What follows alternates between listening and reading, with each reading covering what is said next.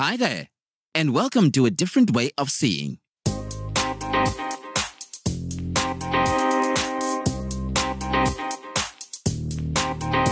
Have you ever wondered how a disabled person lives their life?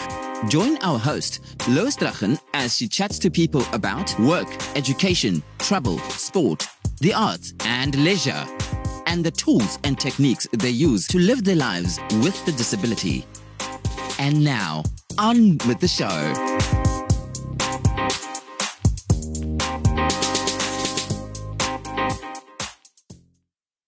Hi there, and welcome to today's episode of A Different Way of Seeing, a podcast where we talk all things impacting on persons with disability. Today we're chatting to Dr. Michelle Botha, and rather than me giving a long and detailed explanation of who Michelle is and what she does, let's ask Michelle to do that. Michelle, how are you doing today? I'm great, thanks. Thanks for the opportunity. It's great to have the time to chat to you today. Well, I'm really excited to hear a little bit about what we're going to be talking about paradigms and frameworks of thinking around the topic of disability, because that's an area of study for you, I think. Yes, it is. So, just to give a little background to me, I am Cape Town born and bred, and I have a visual impairment. I was diagnosed with retinitis pigmentosa when I was 2, which is a progressive condition. And over the past 10 years, I've experienced very changing vision that has become increasingly less usable to me. And I think it's really my experience as someone with a disability that sort of drew me into the career that I am now pursuing, which is in the academic space mainly. I was drawn to the field of disability studies as a young undergraduate student. And that was a really, important time in my life where some of the things that we're going to speak about today around the way that disability is viewed, suddenly I was being exposed to that. And I was being able to, I was given access to thinking about theories of disability and thinking about how is disability thought of in the world and how does that make a difference to my life as a person with a disability. So that was a really, important time for me, not just academically, but in my own personal life. So I'm currently a postdoctoral fellow at Stellenbosch University in the Center for Disability and Rehabilitation Studies. My research work is very focused on the area of blindness and visual impairment and rehabilitation, thinking about how people who experience sight loss later in life, how they experience rehabilitation programs, how those programs might shape their sense of self and their identities. I've also had some experience working in the nonprofit space as well, and worked for several years as a job placement officer at a local organization where I assisted youth with visual impairment to enter employment.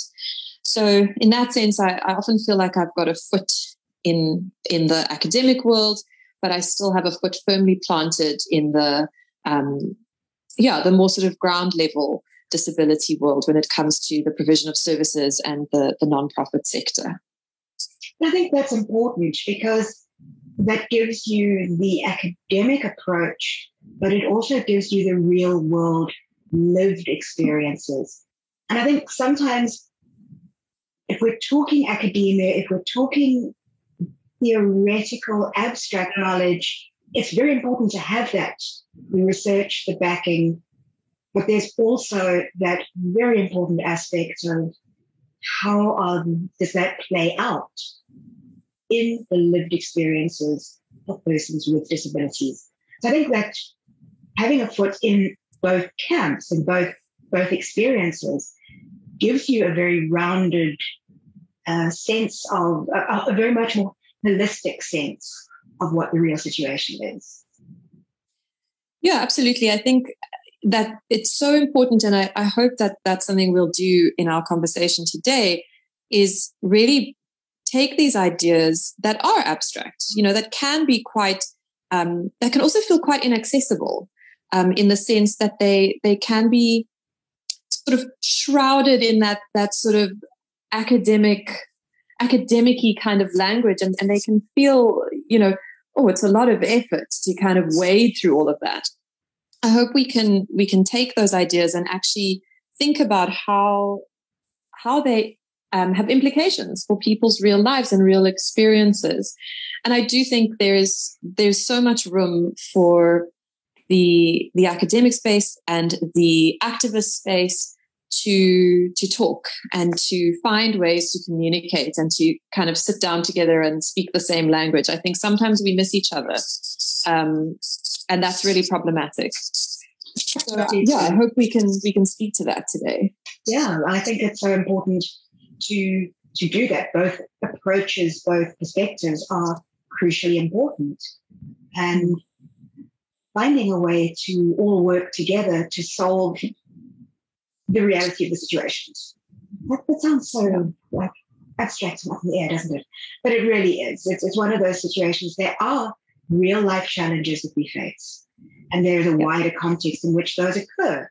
So we need to all work together to find solutions and move forwards. But rather than talking about that type of thing, maybe we need to take a step back and look at some of the frameworks, some of the paradigms of thinking, talking about disability. So what can you tell us about those? Because I think this is something that can cause so much controversy and so much confusion. And I'd really like for us to try and unpack a little bit about what those main ways of talking, ways of thinking are, and then look at how they play out. So we need to start with the theory. Sure. So I think first it's important just to sort of say, what do we mean by paradigm? Even that in itself is like, a tricky word to think about. What is that? What are we talking about here today? So I think a way to understand that is we're talking about how disability is viewed and how it is approached. And that can mean how it is theorized in academic work, theories of disability, what is disability, what is disabling.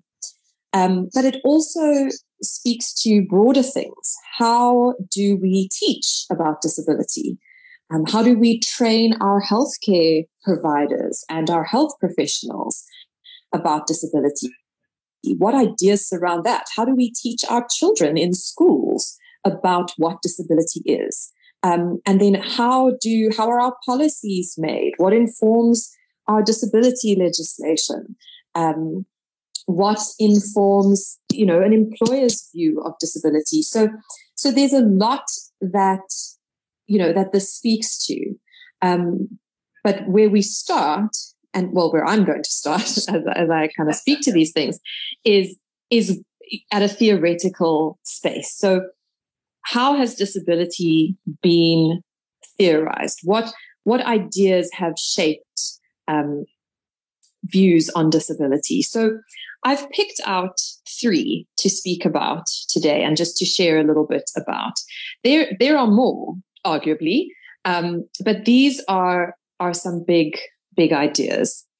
And they will be familiar to the initiated, but they might be very new to people who are not involved in the disability sector, both academically or in the activist space or the service provision space.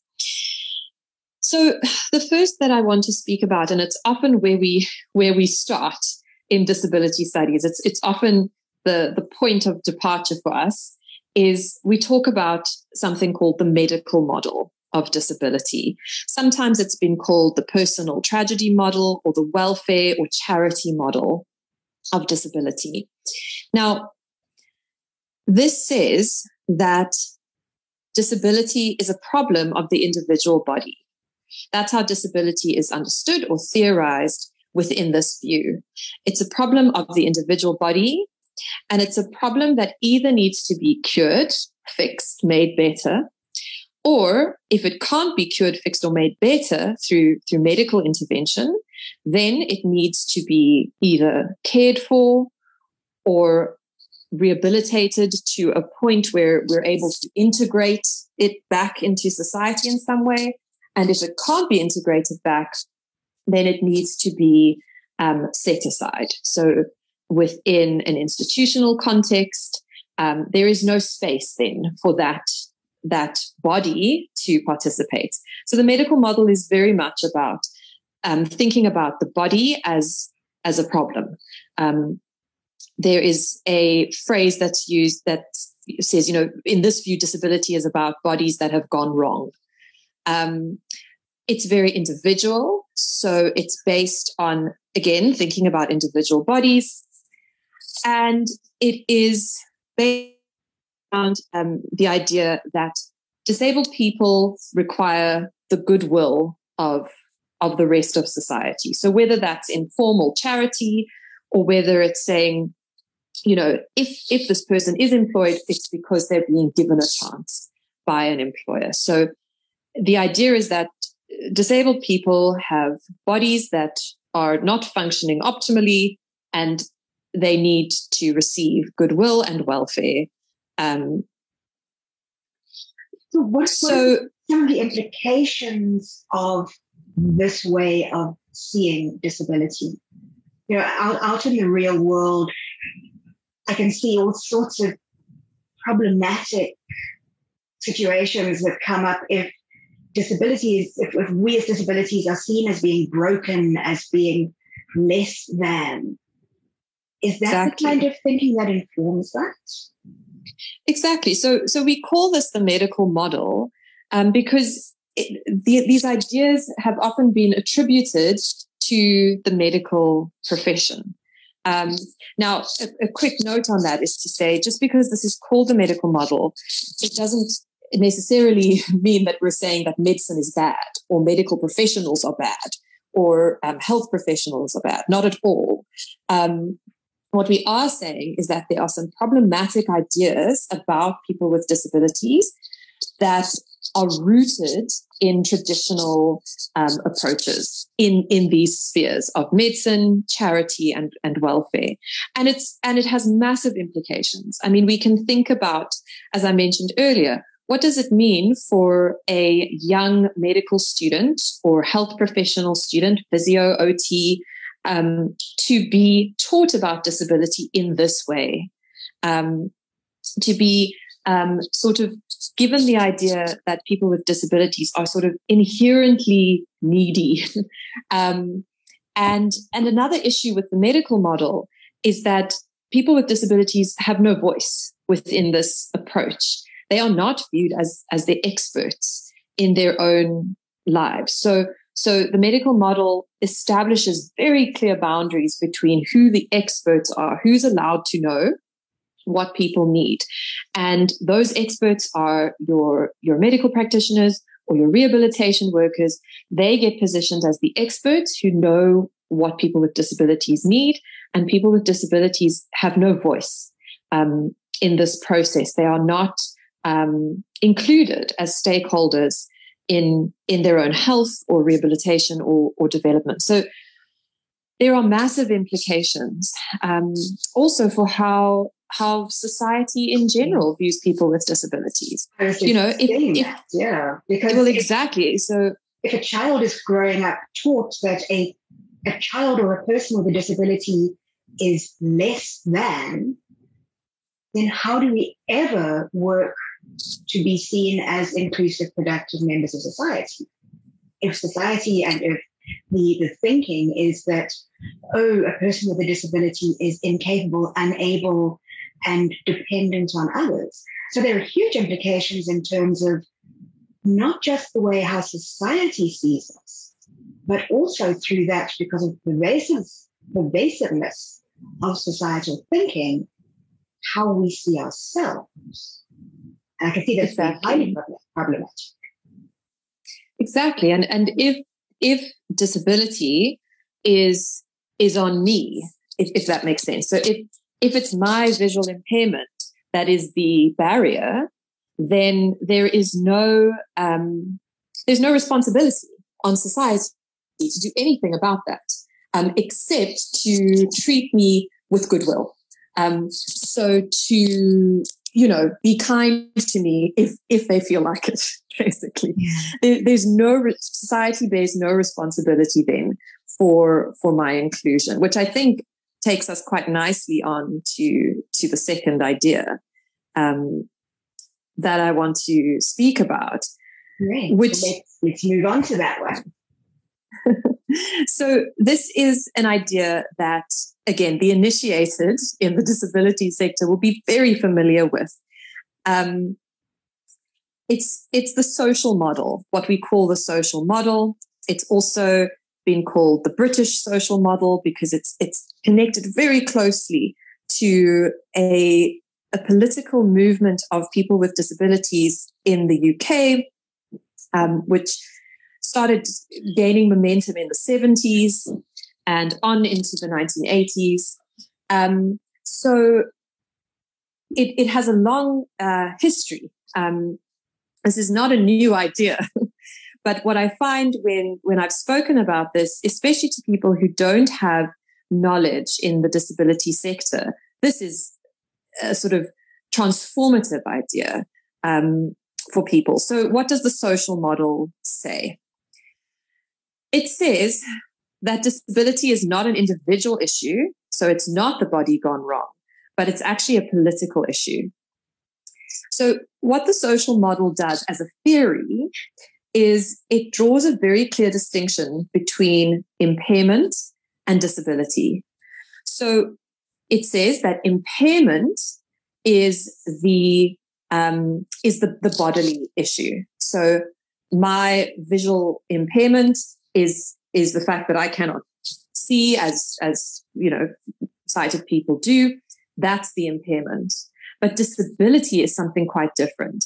The social model says that disability is socially constructed. So disability is imposed on people with impairments by an inaccessible world. So suddenly the whole idea shifts around what disability is and what is disabling. So quite suddenly, it's not my visual impairment that disables me. It is the inaccessible environment. It is the lack of accessible public transport, or the way that a building is designed, or when I'm in a presentation and the presenter doesn't explain the images on the screen. That is disabling. So the idea that's often used is the idea of a barrier, a disabling barrier.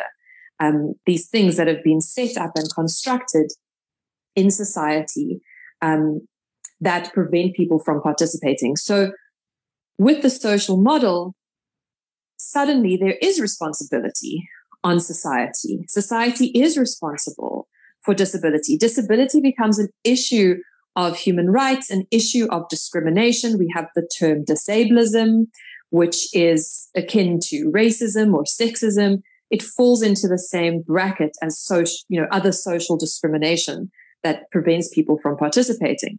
So you can kind of see the how valuable this certainly was for disabled people and probably continues to be. In my early disability studies life as a 20-something who had never encountered these kinds of ideas, this was huge for me. I mean, this was massive because suddenly, your ideas about yourself change, and there's an issue of human rights. I was in a conversation with someone actually just this week, also with a visual impairment, and she was talking about starting her university days and saying, I never knew about human rights. And suddenly I was exposed to this whole discourse about myself. And I realized, oh, I have human rights. Like, I have rights as a person with a disability. The last thing to say about the social model is that it doesn't just talk about physical barriers. So the sort of environmental barriers that people with disabilities face, the inaccessible building, or the inaccessible transport or social spaces. It also talks about attitudinal barriers, so barriers in people's attitudes towards disability. So it makes a little link between negative attitudes and inaccessible and disabling barriers, and that's quite key. And we'll talk about that a bit more, I think, as we move on. I can almost see that as the medical model evolved into the social model, the same happened in terms of attitudes and perceptions towards disability, in terms of people's attitudes. Because for me, just as previously, if we were believed to be broken and needing of help, in terms of the social model, suddenly we're seen as the attitudes and the problems that come up are around the way that others, it's around the focus of where the barriers lie. That one says exactly. It's us as individuals, as persons with disabilities, and then instead of that, the social model is now saying there is an element in which the environmental and the context is the barrier that is causing a problem. Exactly, and that changes the landscape. So there's a great quote from a disability studies scholar, very well known, Tom Shakespeare from the UK. And he has a great book called Disability Rights and Wrongs, where he unpacks a lot of these paradigms. And he says of the social model that, and I'm paraphrasing here, but suddenly persons with disabilities didn't have to feel sorry for themselves. They could be angry. And that speaks to the massive political movement that happened. And I don't think in South Africa we have seen this happen. But in the UK, there was a massive sort of uprising, for want of a better word, of disabled activists, and changes happened. There were changes towards, independent living rather than residential, institutionalized care. There was a growth in direct payment systems where people with disabilities were getting direct payments from the government, where they could sort of manage their own services and their own care, out of their own funds that they were receiving. So there were massive changes. And in South Africa, the social model, it informs a lot of our policy, because our policies are linked, our disability legislation is connected to the UN CRPD, which is informed by this view. But we haven't seen that same level of sort of large-scale, massive political mobilization of disabled people. And I'm not sure we can quite imagine what that moment must have been like, where disabled people were actually coming together and organizing and mobilizing around this idea that actually society needs to take responsibility for how we are blocked from participating.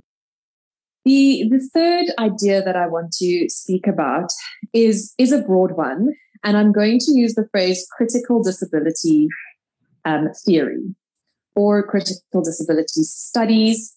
And this includes a number of different approaches and a number of, in terms of the academic space, a number of different scholars with different interests. So to make it simple, the social model, as we've said, it's thought of, it's often called the big idea in disability. But in the 90s and early 2000s and moving forward, there were several scholars from different academic disciplines with an interest in disability who kind of said, okay, this is great. I mean, the social model, it's huge. It's got so much value. But is that all? Have we solved disability inequality? Is the problem of disability now solved by the social model and we can all just move on? and they say, well, no, we think there's more to talk about here. There's more than socially constructed barriers.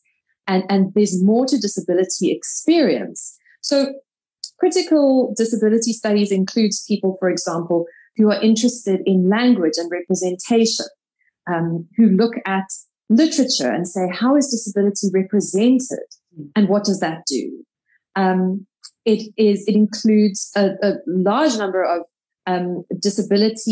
feminist disability scholars who say, okay, what about, care? What about women's roles in the disability space? What about, looking at different different intersections of identity with disability? I'm disabled, but I am a woman.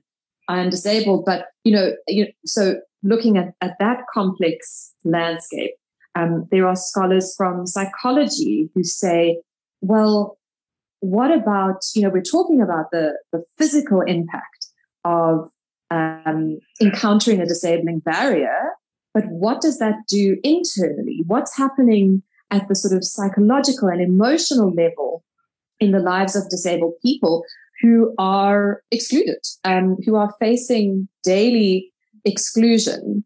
Another thing that is often argued in critical disability theory is that what underpins the barriers. So the social model identifies that barriers to participation are socially made, they're socially constructed. But the question is, why? Yeah. What makes them so powerful? What makes disablism so pervasive and persistent? We can look at our own legislation, for example, in South Africa, as I said, influenced quite heavily by the United Nations Convention, and that idea of socially, made barriers. And our legislation, looks pretty nifty. But why does exclusion persist? If there wasn't something more going on, then society recognizing, we're actually producing the disabling conditions, that's a bad thing. Then those things would change surely. So what this sort of approach or view does is it takes us deeper and it kind of forces us to ask deeper questions. And that can be really uncomfortable because it is tempting to kind of go, oh, well, we saw the medical model, that wasn't great. And then we saw the social model and that was really exciting. And we were really excited about that. But now you're telling me it's not, there's more. We're not done. We're not done. Exactly. So it can take us into quite a tricky space. There's a lot of internal debate in disability studies around, whether these approaches are appropriate, whether it's a good thing to talk about emotional and psychological struggles, or whether that actually just takes us right back to the medical model. So there's a lot of discussion and sometimes quite heated debate in this space about whether we should be taking these things further. My personal view is that it's actually crucial to get a full understanding of what people with disabilities are experiencing in the world. And for me as a person with a disability to actually fully understand myself and my own experience and my own feelings, there is a need to think about more than physical barriers. So just to mention another really helpful piece of work, well, something that I found really helpful, there is a disability studies and feminist writer called Rosemary Garland Thompson, who has a very helpful idea in disability, and she calls it misfitting. And when she talks about misfitting, she's talking about an experience that all of us as people with disabilities can relate to. You know, moving through the world and you're going along and it's all fine, and then suddenly encountering something that makes you go, "Ooh, I don't fit. I'm this is uncomfortable. I've encountered a barrier," and that barrier could be physical, it could be attitudinal, and it's not to say that you're misfitting all the time. Yeah, you move in and out of fitting and misfitting, and in fact, her argument, which is really helpful, is that everyone does, not just people with disabilities. We are all fitting and misfitting. I think the example she uses is the woman standing up in the boardroom, and the barriers she might encounter there. That is a misfit. She may not have a disability. And that encompasses, as I said, not just the physical barriers, but representations, encountering a representation of yourself as something negative. I don't know, if you've had the experience of sitting around a dinner table, having a lovely time, and suddenly someone says something around blindness or disability, or shares a joke that just doesn't land or is inappropriate, and suddenly you feel, oh, there's something's shifted here. And that's what she would describe as a misfit, which I think is a really helpful idea. Yes, it's an interesting one to think about. And I would definitely agree with you that we're not alone in shifting between fitting and misfitting as persons with disabilities. I think it's something that does happen in almost any area of life, any area of identity. But it's a very useful lens through which to perceive connection and disconnection, I suppose.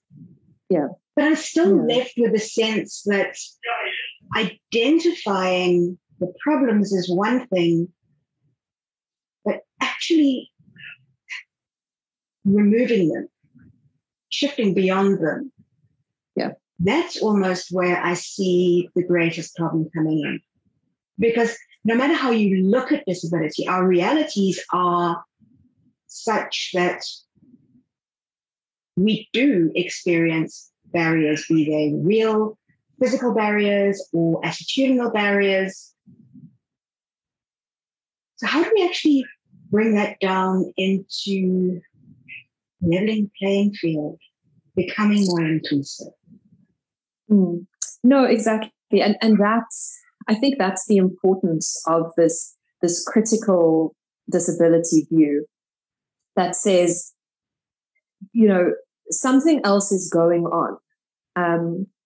Something else is happening here that is giving disableist discrimination potency. So, I think there's several things. Firstly, I think there is a need to engage as people with disabilities and with people with disabilities around these issues. I think so many people, and I think of my younger self again, have no understanding of how they are viewed in society and why that's problematic. And on one level, why should we? Because we're actually all just trying to, survive. But I think there's a real need for that level of understanding, of, this is why I experience discrimination, and it's not okay. And being able to, engage with each other on those issues, I think builds a sort of a sense of community identity or a sort of collective consciousness. I know that sounds a bit wifty-wafty, around how we're socially positioned and then being able to, I guess to advocate for ourselves as well. And I think there's a great need for education. It's so strange because I can see this in so many different ways. I can see partial solutions and partial, I suppose, responsibility.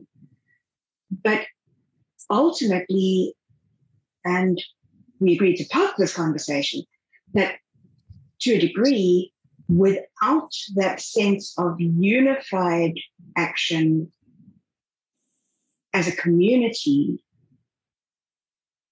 we lack a single voice or the power of our unified voices to start creating shifts. Because there's certain work that could be done at systems level, at governmental level, and very probably is being done. But then there's also implementation into society. There's societal perceptions. And each of those probably needs to be tackled in a slightly different way to really start making our world totally inclusive. It is an incredibly complex problem and a really challenge to approach. Yeah, and I think when we come down to, thinking about the very deep-seated way that disableist discrimination is actually rooted in the minds of non-disabled people in a psychological way, then we really get to the point of going, wow, how do we address that?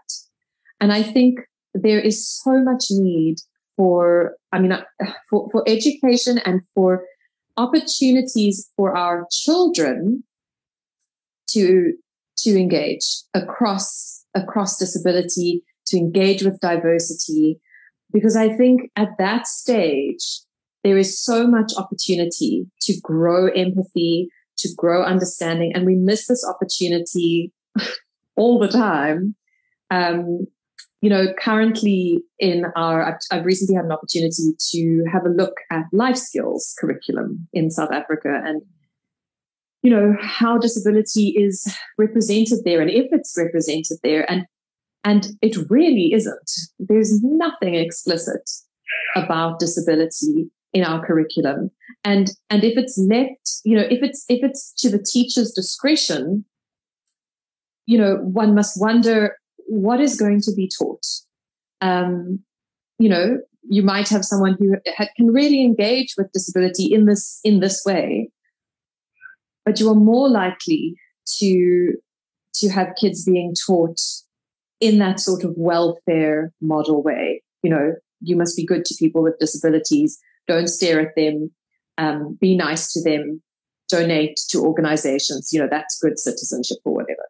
But that also comes out in other ways socially. If you think of books that were written or the way disability was portrayed in books written in the 19th century, 18th century. Yes. And that was probably at a time where the medical model did determine much of the approach to disability, where now we're still seeing that because people read those books and are impacted on, they're affected, their thinking is affected by the way the very few characters with disabilities that are represented in literature, the way they are represented. And it's interesting to see that in terms of literature, and movies, TV, magazines, how much that impacts on people's thinking. People who haven't got a personal knowledge or contact with disability. It's as I said, I keep coming back to it's an incredibly complicated, complex situation that it's going to take a long time, sadly, I think, to really address and move beyond totally. But I do believe that it's doable. Yeah, and it's generational as well. I think there are ideas that are, passed down from generation to generation.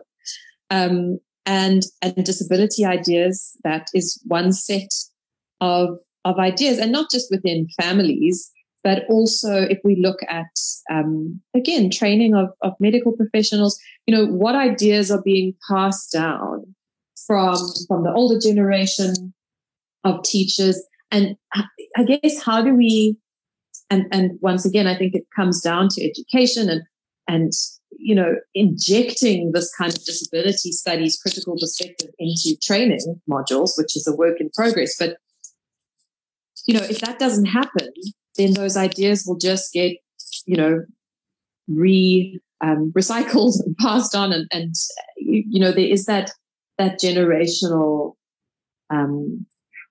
idea. And I mean, in my own life, I find the people who I grew up with have a far superior sort of disability sense, and it's very intuitive. They weren't taught anything, but they have this very intuitive disability understanding. And it's simply from interacting with me over the years. So I think there's much to be said about making sure that there's spaces like that where people can, interact. And I mean, thinking about what you were just saying about, representations, we also need to say, what does it do to a person with a disability when we see ourselves mirrored like that? Yes. Because it is a mirror. We are, we're seeing ourselves reflected. What does that do to our sense of self? What do we internalize when we see images? And it might not even be, they might not always be negative images. What do I do as someone who might be struggling in my disability identity or in my life with disability in some way, seeing the sort of requirement for the sort of triumphant overcoming disabled figure. I often say, disability is represented in two ways. Either it's the overcoming, triumphant, brilliant person who's climbed a mountain or done something amazing, or it's the sad, unfortunate, figure of charity, or, there's very seldom middle ground. Which is there's very seldom. Exactly. Like we're all just doing our best. Yeah. And some days are great and some days are really not great. So where is the mirror for me of just a person doing their life and having, struggles and triumphs and sadness and happiness and, the whole spectrum of emotions. I think that's quite a problem in our world. And I think maybe that's, again, a topic that I need to take note of for another episode of the podcast is, that kind of mirror and, again, digression. Note it down, move on. But Rachel, I want to ask you, how do we then, as people living in a world that the expectations of others can differ widely, whether it's informed by the medical model, the social model, the critical disability thing, whichever model that it's coming from, how do we as a person, an individual with a disability, how do we navigate that world ourselves? I think for me, and this is really tricky, we need to have great empathy for those around us. And that can be really hard. When, it's something I've been practicing or trying to practice recently, because I think when I was younger, I was very quick to become conflictual and aggressive. And, I was a young student and, rah, rah, rah, in that headspace. But, when I encounter, for example, someone in maybe the rehabilitation profession who has a view of disability that feels problematic to me, my first response, or what I hope and try to be my first response, is empathy. Because how can people know better if they have not been taught? And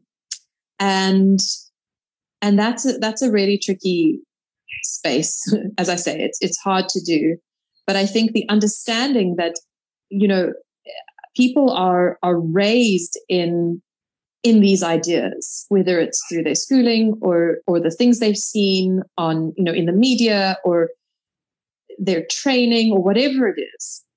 So I think there's a great need for empathy. I think there's a great need for difficult conversations with, whether those are informal or more professional. And I think, as persons with disabilities, to navigate this space, I also think we need to be, we also need to hold empathy for ourselves as well, because we're not always going to be great at this. I think there's a careful balance between, I guess the caveat I want to put on that is by saying, we need to hold empathy for other people. That's without saying we just need to go, oh, well, what more can we expect? I'm not saying that at all. I'm saying that there needs to be room for, for activism and for a human rights approach to disability. Absolutely, 100%. But I think we also need to, understand where these things come from, and that they are often happening very unconsciously they may not always be unconscious, but for the people in our lives, some of the things that we encounter are very unconscious. When someone says to me, I don't really see you as blind, that for me is actually quite an uncomfortable thing to hear, because I feel like I've fought very hard to be a blind person and to, build this positive blind identity. So when you say to me, I don't see you as blind, then I actually bristle. But I've got to, I could snap, but it's more helpful for me to actually understand where that's coming from and when it's appropriate to have a conversation about that. That topic of ought we to be advocates 24 hours a day is a very, very tough one, because we should be allowed to just be people, because we are just people. But living in a world where often we are seen as different or other or marginalized, or, it is, I think I've said this probably 100 times, no, not quite 100, but it's such a complex situation. And I suppose we have to deal with each situation as it comes up and navigate it as best we can. And I like the fact that, yes, we need to be empathetic to the fact that people don't understand our situation as well as we do, or sometimes at all. But they're also trying to navigate a situation that is complicated for them. So I do like the focus on empathy. And yes, there are times that it's hard. So also that empathy on ourselves. So I like that approach. Thank you for sharing that, Michelle. I want to end off the chats today with a very quick 3, 2, 1, which is something that I want to make as a standard part of the podcast. So we're going to be asking you 3 questions and just quick answers to those. So, before we get to the 3, 2, 1, because I think this is also important, Michelle, if people would like to find out more about you, if they'd like to chat to you about the work that you're doing, or about looking at resolving some of the challenges that are being faced, how can people reach you? Sure. So I am quite social media averse, but you can find me on my LinkedIn profile, and you're welcome to contact me that way. There are about a gazillion Michelle Bothas on the internet. It's a very popular name, apparently. So if you do a search, you might want to just pop Stellenbosch University or postdoctoral research fellow in that search, and I should pop up. And yeah, that's probably the best way to get in touch. You can also search for some of my published work on Google Scholar. Again, Michelle Botha and blindness or disability will probably do the trick there. Yeah, so those would be the ways to see some of my work or to get in touch. I really laughed that, because you realize that you're working with an academic, someone who's used to finding the challenges of searching for things and knowing the terms that are necessary to make certain that you arrive at the correct information. So that's a lovely way of putting it. Thank you, Michelle.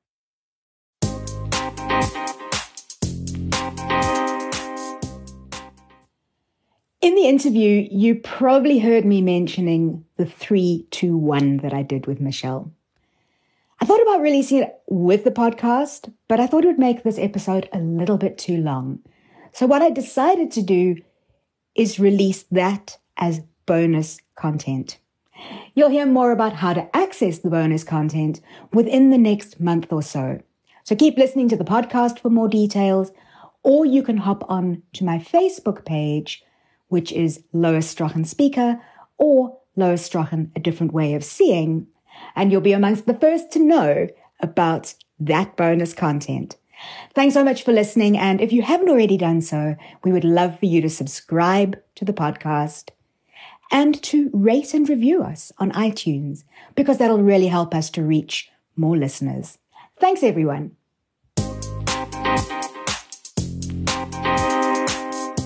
Thank you for listening to A Different Way of Seeing. We would love to connect with you, so find Lois at loisstrachan.com or Facebook, Lois Strachan Speaker. This podcast was edited by Craig Strachan using Hindenburg Pro. Hindenburg, it's all about the story. The credits are done at Naledi Media. Naledi Media, all your vocal needs under one roof. Read by Charlie Yasi. That's it for now. Thank you for joining us, and see you next time when we bring you into the world of seeing differently.